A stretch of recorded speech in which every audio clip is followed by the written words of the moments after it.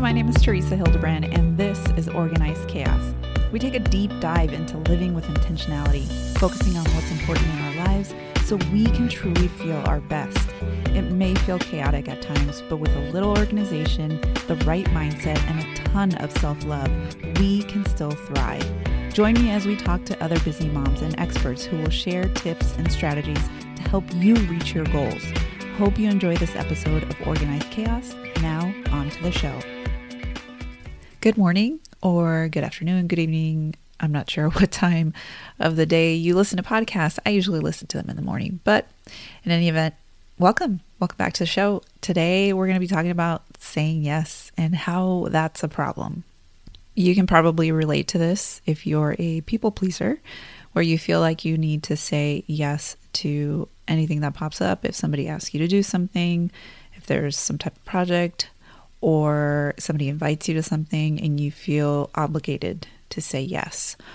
Or you just put it on yourself that you feel like you're going to be missing out on something if you say no.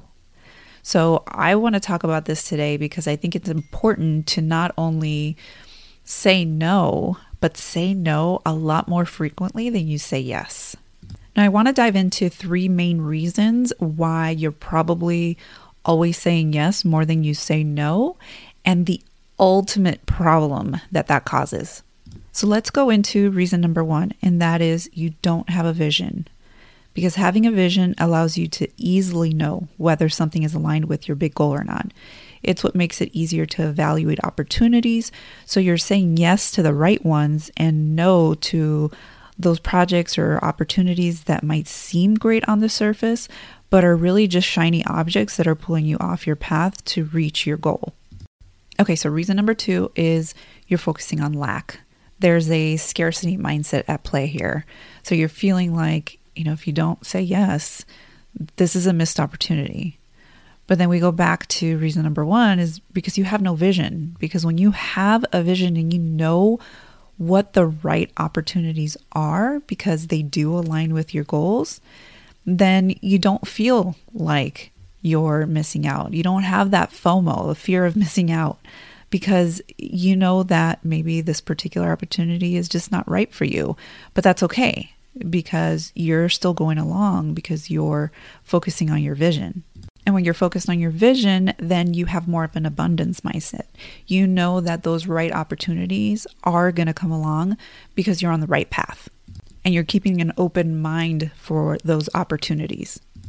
So reason number three is because you're people pleasing. Now, I am guilty of this. I've always been a people pleaser.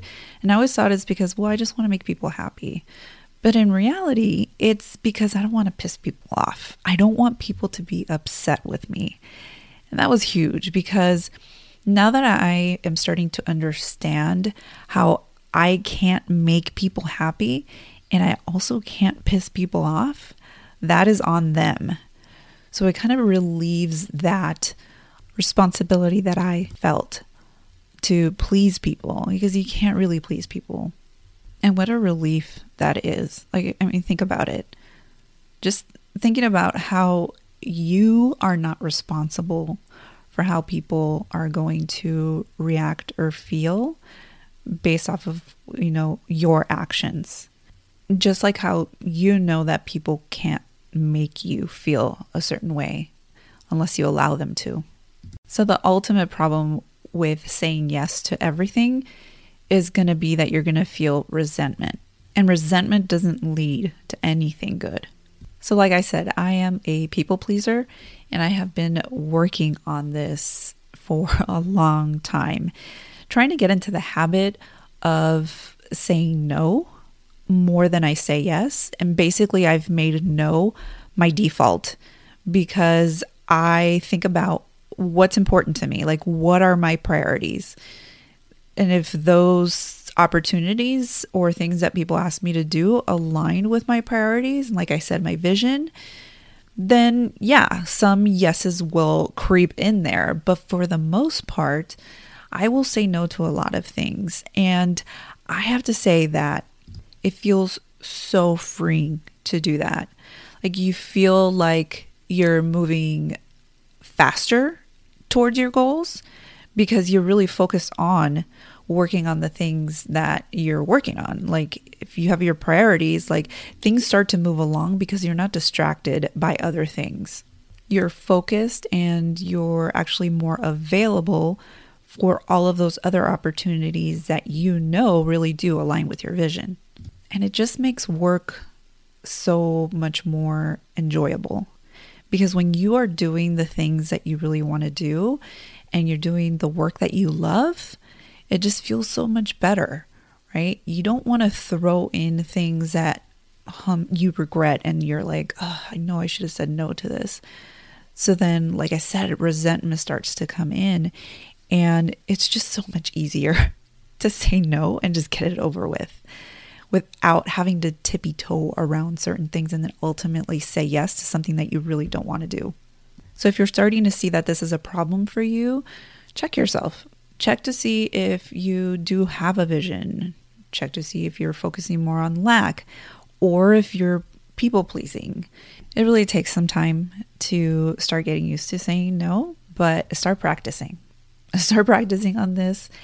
And if it's not super important and it doesn't align with your priorities, start saying no. And you don't have to give a reason why.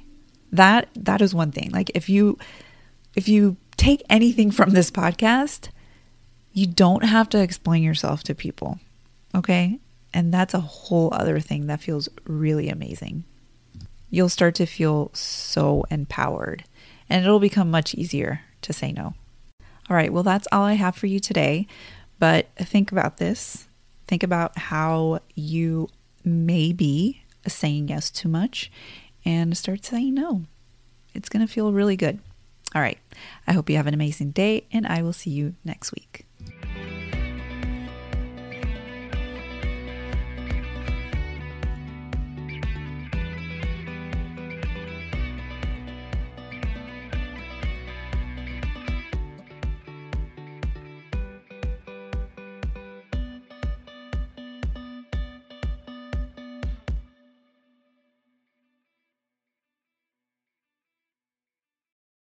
Hey, if you love listening to the podcast, please leave us a rating and review on Apple Podcast. On iTunes, go to the show and scroll to the bottom underneath ratings and reviews and click on write a review.